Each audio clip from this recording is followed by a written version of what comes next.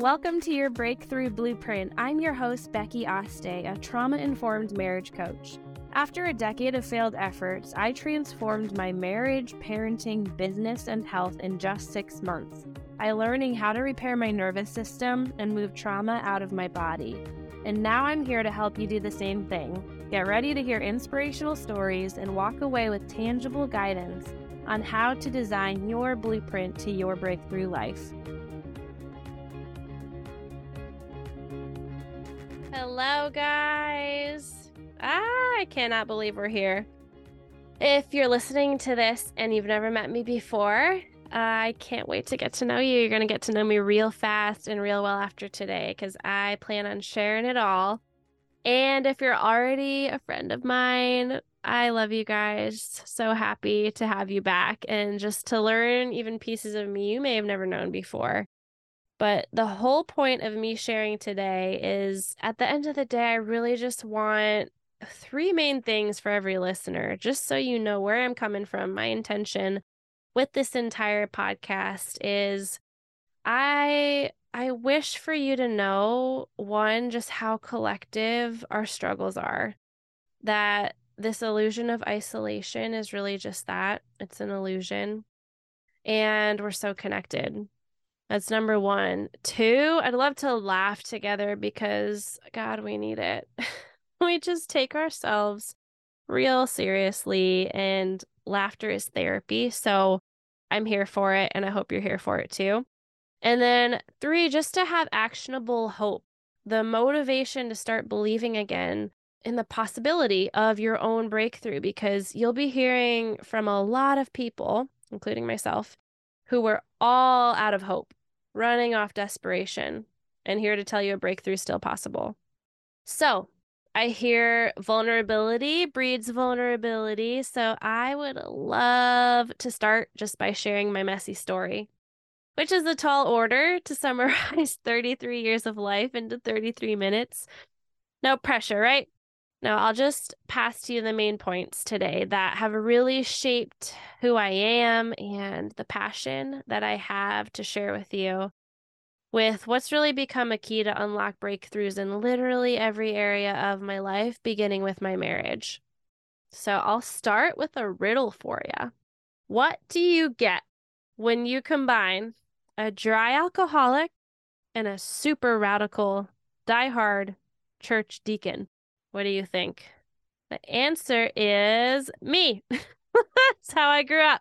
That's how I became a wine-loving Christian. But yeah, that's the household I grew up in.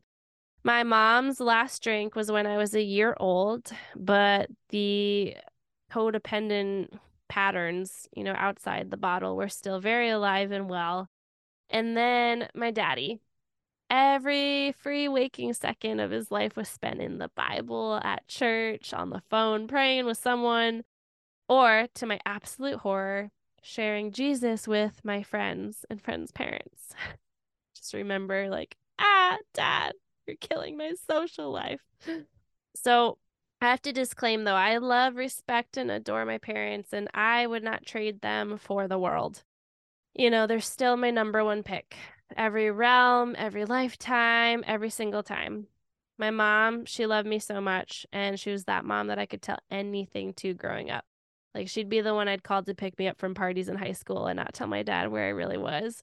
And she knew every detail of every boyfriend, everything I did, never felt judged by her. So my mom's amazing. And to this day, she's my treasure. But anyone who knew me growing up knew I was a total daddy's girl. My dad used to write me love letters all the time, and he was never shy in telling me how much he adored me. He would play with me, play Barbies with me, let me paint his nails, do movie nights with me, take me on trips, just me and him. He really was the best dad ever. But I am a big believer that 2 things can be true at once. So truth also is, as many amazing qualities that they each had, I grew up in an environment of passive-aggressive communication and constant tension between my parents. Yeah, it's just the tension that you can feel it and nobody talks about it. You could cut it with a knife. But I actually don't remember ever seeing my parents kiss or hug or even touch. Now come to think of it, like they didn't sleep in the same room, they didn't hang out with each other. It was just total roommate situation. But that's all I knew. So to me, that was normal. I remember my mom being anxious like all of the time. And I remember my dad talking about Jesus all of the time while my mom rolled her eyes at him. So, how all of this shaped my psyche and my nervous system, those are episodes for another day. But fast forward, I went to VCU, Virginia Commonwealth University, for my first year of college. And on the third day of college, I got the news that my dad had suddenly passed away of a heart attack. And it feels like a second ago. So this was my first, we'll talk about this later, what a big T trauma is, but this was my first like major trauma that I ever went through. And I remember slumping against the wall and listening to my mom on the phone, just in tears, saying, "Becky, I'm so sorry. Daddy's gone. I'm so sorry. He died of a heart attack. He's gone. He's gone." And I froze. Like I was just in this like catatonic, frozen, robotic state. And I remember my aunt and uncle walked in the room while I was getting that news because they had been told what happened and came to be there for me. And they were like, "Becky, do you want to come home with us?" And I just said kind of robotically, like, "No, I need to go to class." And I literally went to class, and I went to 3 classes that day, I remember. And the third class, it was like the introduction to this course. I don't know why they were talking about this already, but they were talking about like high blood pressure and heart attacks, and that's how my dad died. And I all of a sudden it just like hit me. Like I just started sobbing. Like I turned to my friends that I had just met at orientation. I was like, "Guys, my dad died." And they were like, "When?" And I was like today. And they're like, "What are you doing here?" Like, and it just kind of snapped me out of this catatonic state. And I remember calling my aunt and uncle and being like, "I'm ready for you to come get me. Can you pick me up?" And that whole week, that whole month, that whole period of my life was honestly kind of a blur. But they were a part of, very involved in a church down in Richmond. And that was the church that I actually met my now husband at. So I actually, he remembers meeting me before I remember meeting him. So the story goes, he actually swears that he reffed one of my intramural soccer games at VCU, and he remembers seeing my hot pink booty shorts that I guess I was wearing that night. And he remembers thinking I was cute. And we met at a house party at college once, and he said he met me there. But I remember meeting him the third time at a New Year's Eve party. And it was like a formal party in Philly. And I we had like a really bad first impression of each other. Guys, he was in this like ugly brown suit, and he was on the shy side. I'd say he wasn't dancing. So I was just like, I was looking at some other guy that night. I was not interested in him. And then me, on the other hand, he looks at me. I have these like, God, like tight Shirley Temple banana curls, like all over my head. If you know what I'm talking about, like it was just, I thought I looked so hot, and it was so not. And so he had a not great impression of me either, but I do remember we happened to sit down next to each other at the same table and we started talking about soccer. Found out he was really into it, and I was like, "Oh, okay, I can vibe with this guy on this." And we decided when we'd get back after break that we would play intramural soccer together. Fast forward, that was really when I first noticed him. Like, I remember it was like yesterday, and seeing him play. If you don't know my husband, he's a beast on the soccer field. And I was like, "Hello, like, who is this?" All of a sudden, I was like, "I would love to get to know you." And so, fast forward, fell in love with him when we started dating. It was great when it was great, but very early on, I started noticing what became the toxic dance years later, what ended up escalating to our almost divorce. And so I want to just take you back and give you a couple of examples of where I now see the seed planted and starting to grow, and where I wish I had recognized earlier and known the work that I know now. But everything, is 2020 vision, and I hope to save you 20 years of, suffering.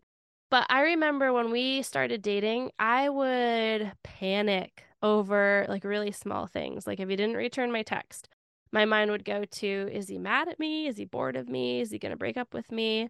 Like I just didn't know how to be okay in those situations. And I just didn't have the awareness that growing up in a broken home and the sudden unexpected death of my father during my first week of college was a recipe for some deep abandonment triggers and codependent coping systems and really unhelpful defense mechanisms. So even after getting engaged, I thought the ring on my finger would like magically wash away the lack of confidence that I had, but it didn't. And I remember this one time we got into this fight over a stupid haircut.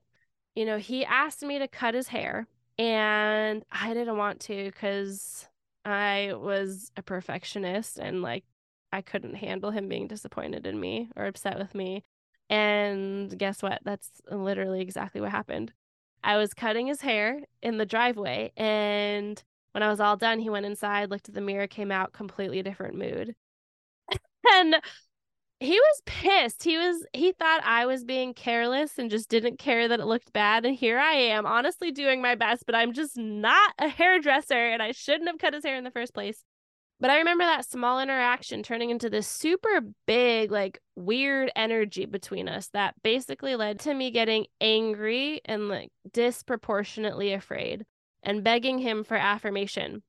And I remember him getting more and more closed up by the second, just sending my mind straight to, like, how are we going to make it through this? He hates me. He doesn't want me. I messed up. What's wrong with me? All the things. And I couldn't slow my mind down. And his response to my need for affirmation was, I just need some space right now. Knife to my heart.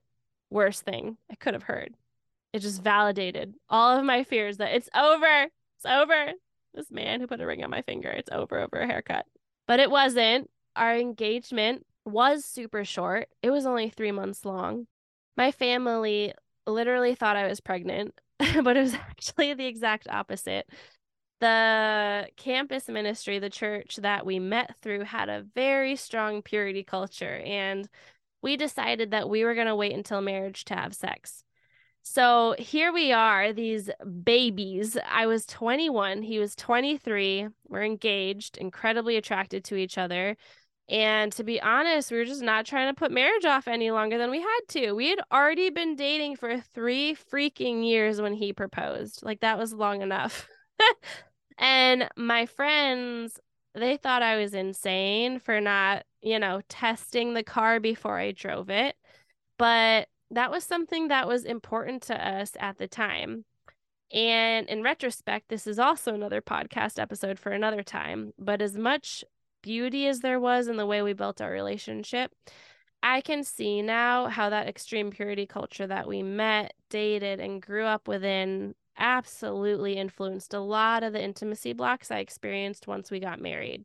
So fast forward, month 1, already married, month 1 into our marriage, I remember going on a girls' trip to a lake house, which honestly sounds like divine right now. Like, seriously, I would love to go to a lake house right now with a bunch of girlfriends. So if you're listening out there and that sounds great, DM me. Let's plan a trip. But at the time, I was dreading this trip. Like, absolutely didn't want to go. Felt like I had to. The whole drive there, I couldn't wait to be back home for this weekend to be over. And when we were there, I literally broke down when I was at that lake house surrounded by all these girls away from my husband. And I was mortified, just like embarrassed more than I can describe, because I started crying like a kindergartner at our first sleepover, and I had no idea what was wrong with me. And so we had this growing dynamic over the years of what I called at the time chase and run. Like, I'd chase, he'd run. And Later, as my healing journey progressed, I picked up different labels that seemed to fit us, like codependency and addiction, anxious attachment style, and avoidant attachment style. Guess who's who, right? The toxic dance we had just intensified and escalated over the years. And we tried absolutely everything from therapy to couples counseling, marriage retreats, workshops, books, podcasts, groups, spiritual mentorship, courses. Prayed with all of my heart. I said the affirmations, like talked it out, journaled, you name it, I tried it. I was desperate, desperate as hell. Somebody could have, said, eat macaroni and cheese upside down, and I would have done it because I was that desperate to save our marriage, willing to do anything. And then there I was, 10 years, an insane amount of effort, and 2 kids later, separated from my husband, and to my devastation, looking up the cost, legal steps, and biblical grounds for divorce. And that's when I stumbled upon this buzzer beater Hail Mary program to teach me how to save my marriage by moving trauma out of my body. And I remember thinking, well, if this doesn't work, at least in good conscience, I can say I did absolutely everything I could in my power to give this my all. But what took place after that, guys, it was nothing short of a miracle. It was the only thing that brought about the clarity, trust, communication, amazing intimacy and vibe in our home, like the dynamic that we had just tried so hard for our entire marriage to cultivate.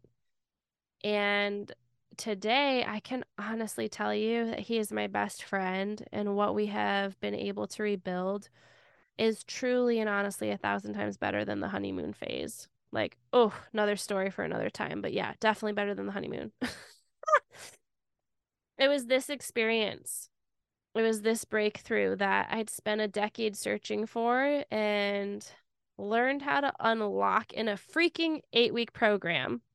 Like, it was this embodied understanding that ignited in me this undeniable, unmistakable certainty that I just had to get this out into the world.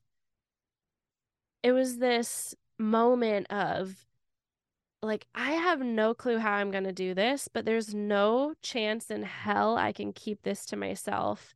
Even if it just saves one wife like me, a decade of suffering that I could have avoided if I had found this sooner. So it's funny looking back now at the work I'm doing and what I'm so passionate about, because ever since I was a little girl, I was always fascinated by like the study of the human body. It had always been this naturally nerdy area I was drawn to. I remember, I don't know if you did this, but in 6th grade, we had to memorize all the bones in the body. And I would like race my classmates on who could say them all the fastest, which now I don't even remember how many bones there are. Gotta Google that. But I remember loving that game Operation. You remember that game where we would like pull the little bones out of the guy on the operating table, and if we touched the metal, it would bzz, make his nose light up. I remember that story, being fascinated by that story of that girl who lost her arm to a shark bite. I'm blanking on her name right now, but I remember her story of saying when the shark literally bit my arm off, I didn't scream, I didn't cry, and I didn't feel any pain. It actually went numb. And I remember just thinking, like, what? Like, how? What's happening in the body? Like, how did it do that? Like, what does that mean? Just wanting to understand how insane that is, that the human body did that. So, what I dove so deep into learning after this breakthrough in our marriage, just resurrected from the dead, is I started learning, investing my time, money, and energy into understanding exactly what I'll be bringing you on this podcast. Today I'm just going to give you a brush stroke. I'll give you this bird's eye view understanding of the kind of work that I'm doing with women that's changing lives and saving marriages and reversing generational trauma. It's truly, it's the work I get to do, it's more than just marriage. Like it trickles into healing financial and spiritual and emotional wounds, and not only in my clients, but spilling into their children and husbands and moms and sisters and best friends' lives as well. But where I'll start is, I mean, when people ask me, like, what is it exactly that you do, Becky? Like, that's the most loaded question ever. But the best way I can summarize it is honestly just borrowing the title of Dr. Bessel van der Kolk. You know, he's a leader in the industry in the study and treatment of trauma.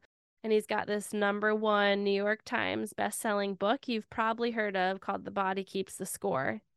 That title is really the best summary I can give to the kind of work I get to do with women. It's like the thesis statement of my entire program. And what I tell women is what you need to know in order to save your marriage and reverse generational trauma, attract financial abundance, live this life authentically aligned and in your purpose, exist and expand as this grounded, joyful, integrated human being. It all hinges on two things. One, the awareness that your body keeps the score of the trauma that you've survived. And two, the understanding of how to move trauma out of your body in a society of individuals that are so exceptionally and unconsciously detached from themselves. And so, what does that mean exactly? The body keeps the score. Sounds like a cool book title, but I want to unpack it. But in order to answer that, I think it's important to back up for a second and first answer the question, like, what is trauma? It's a word that I'm sure you've heard. It's a buzzword today. And in some people's opinion, it's a term that's overused. It's the source of so many memes and jokes and, TV shows, social media. It's really a part of our current mainstream vocabulary on a level it's never been before in history, which I think is fantastic. But with all things, it can be taken to an extreme, used out of context, or just thrown around without a true understanding of the definition. So let's come to a collective definition today of trauma. What I like to tell people is, from all my research and case studies and further education and all the definitions floating around out there on the World Wide Web, the simplest definition I like to give people of trauma is a response to a deeply distressing or disturbing experience that overwhelms an individual's ability to cope. The key phrase here is overwhelming the ability to cope. It's really not about the event itself so much, but it's about your unique threshold experiencing that event. What overwhelms your unique capacity to cope with that experience? So let me give you an example. So I remember being a co-counselor with my good friend Marissa for my church's teen camp back when I lived in Seattle. And we were in the same cabin. We were co-counselors. We had the same group of girls, same amount of time we were there, all the things. And my good friend Marissa, she was living her best life. When we arrived at camp day 1, I asked her, "So how you feeling?" And with the biggest, most genuinely cheerful smile on her face, she was like, Becky, I wait all year for this week. I'm so excited to be here. This is my favorite place on earth, and I just can't wait. I'm so happy." I was like, and then me on the inside. On the other hand, this was my absolute nightmare. Like, here I was, embarrassed to be a grown woman who still had separation anxiety from her husband. So a whole week on a bunk bed, separated from my husband and sleeping in a cabin with 9 very loud 15-year-old girls who would not go to bed when you told them to. Knowing I had a whole week ahead where there was no break, no alone time, no wine, no phone. I literally had an anxiety attack my first night there. Like, could not fall asleep. And here I was at 3 a.m. and everyone's passed out, and I'm like doing this silent, no tear sob, just hyperventilating, feeling so trapped, living my worst nightmare. Same experience, completely different subconscious blueprints that shaped Marissa and I from entirely different life experiences growing up until that point. This was her happy place. This was my living hell. What was her healing was my trauma. So it's really not about the event itself. It's really about your unique blueprint and your capacity and your threshold. So I get asked, how many different types of trauma are there? You may have heard the terms before, big T and little t traumas. So we'll define those, but there's also a third main type of trauma that's a little less familiar, and that's called complex trauma. So let's unpack. Big T trauma typically refers to a big single incident, like usually life-threatening.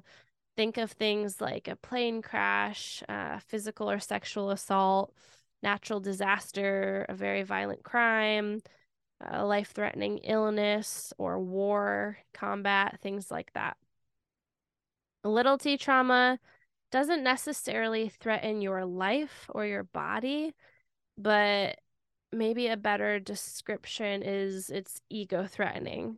Like some examples include interpersonal conflict, infidelity, breakup, losing a job, losing a pet, being rejected by a friend group, emotional abuse, psychological abuse, moving, like legal trouble, financial difficulty. These are a couple of examples.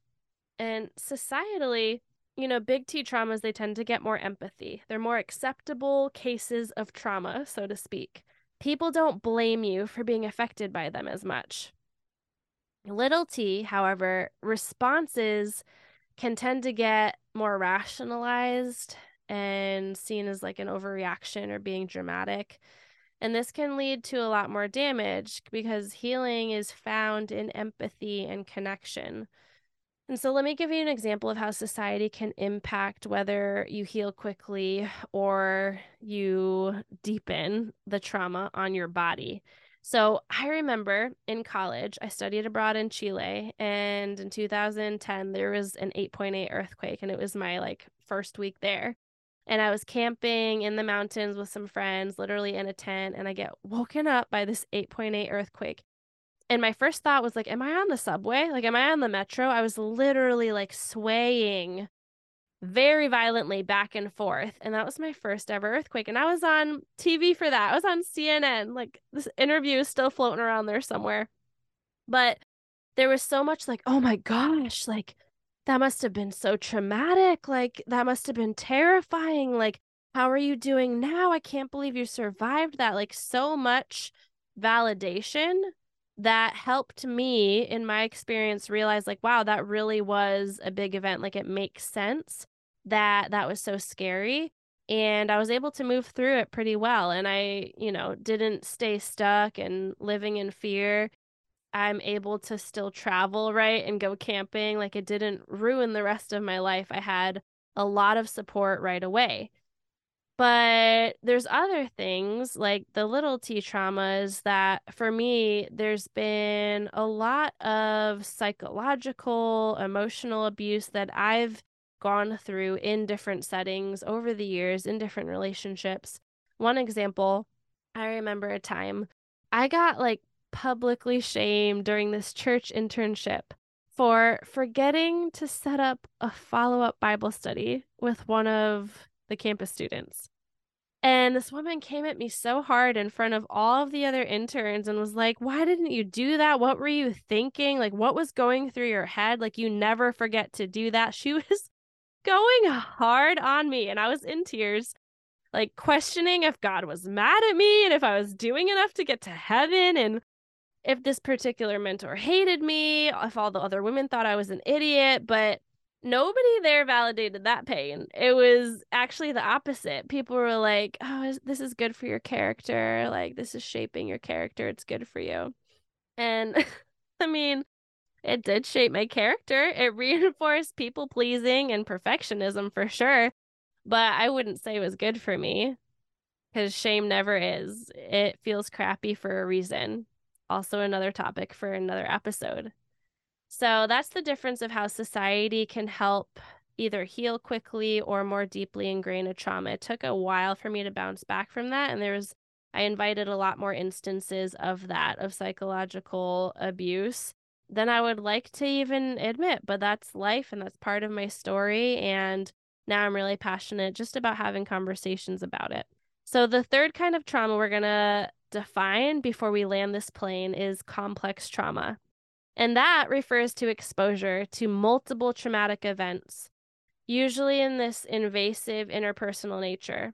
So think of these events, they're usually severe, pervasive, but childhood abuse, neglect or abandonment, ongoing domestic violence, repeatedly witnessing violence or abuse, sex trafficking, torture, kidnapping, slavery, being a prisoner of war, or profound neglect, just to name a few. So now that we've defined trauma, how does our body keep the score of it? Like, what does that mean? When you go through something traumatic, it has a direct impact on your physiology. It alters your brain, your breath, your biochemistry, your immunity. There's so many ways it literally alters the makeup of your physical body.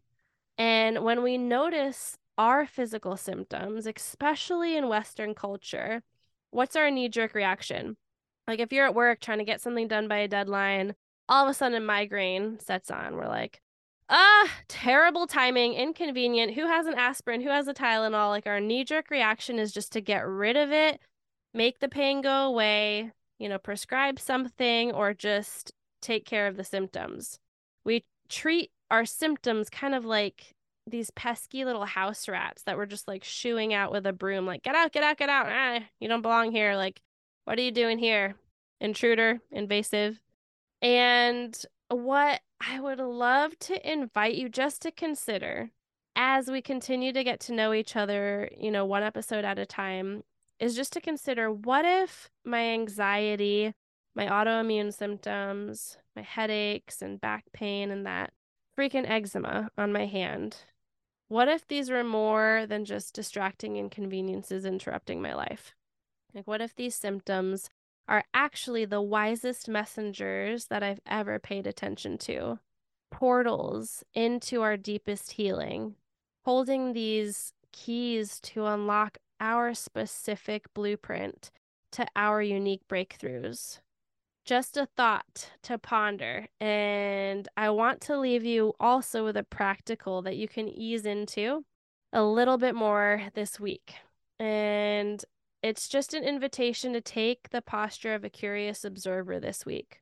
This is something you can do wherever you are, whatever you're doing, whoever you're with. I'm not about jumping through the hoops. We've done that long enough and we're still spinning our wheels. So let's keep it simple and powerful. My invitation to you is to, with curiosity, simply take notice of your body this week. Check in with yourself at least once a day and notice, where do I feel pain in my body? What feels tight or achy or out of alignment? And are there any breakouts or rashes? Like, just notice. And without any judgment, just with curiosity, you might even say to yourself, like, interesting. And then if you want to, you can ask yourself this one powerful question: what do I need right now? And just see what comes up. Maybe it's a break. Maybe it's a nap. Maybe it's, oh my gosh, food. Wow, yeah, haven't eaten since 9 a.m. and it's 4, right? Just asking yourself, getting conscious to, what do I need right now? And I'm going to bank on assuming that you don't need any more advice. You don't need to read any more books. You don't need more information. You've got enough of that in order to transform your life. What you probably need is to begin asking yourself and letting others ask you more powerful questions so that you can understand yourself and your purpose and your body. So you can understand your unique, precious, 1 in a million blueprint to your most aligned, authentic, and amazing breakthrough life. So I'm so excited you're here on this journey with me, and I hope this deposited something real in you today. And in honor of my first ever solo podcast, I want to share something with you as we end that's incredibly sacred to me. And these are words that could not be more personal. They're words that are forever etched into my psyche and my soul. And these are actually the last words that my dad ever said to me before he passed. It was on AIM Instant Messenger, if you know what that is. Back in the day, we had screen names. Mine was Navy Baby 75. So my dad was an electrical engineer for the Navy. But the words that he said to me before we signed off that night and right before we lost him was, "Becky, there is no one on this planet like you. Factories make things that have numbers, but God made us individual with our own unique DNA, unique personalities, and unique spiritual gifts. There's no one else like you, sweetheart." So whether you had someone to tell you that before or not, I want to leave it with you right now. If you're listening, I know it's not by accident or coincidence. If you made it to the end of this, it's because you leaned in. Something in you resonated with something in me. And I have to tell you before we end that there's truly no one on this planet like you. You are a unique individual with your own unique DNA, unique personality, and unique gifts. There is no one else like you, my friend. No one that can leave the same thumbprint on this planet that you're able to make. And my biggest wish for you is that you not only find yourself, but learn to truly, madly, deeply, radically love and accept that person that you find. So I love you. Thank you so much for being with me today. I can't wait to get to know each other better. And I will see you on the next episode. Talk soon. Thank you so much for spending your time with me today. I love and appreciate you so much. And if you haven't already, please subscribe to the podcast so you never miss an episode, and leave us a rating or review to help others find the show. To learn more about working with me or joining the I Do Breakthrough community, head over to my Instagram at Rebecca Lee Aste, where you can learn all about my program in my bio. And please send me a DM with your takeaway from today. I'd be honored to connect and know what landed for you. I hope you have an amazing day, and I'll chat with you next week.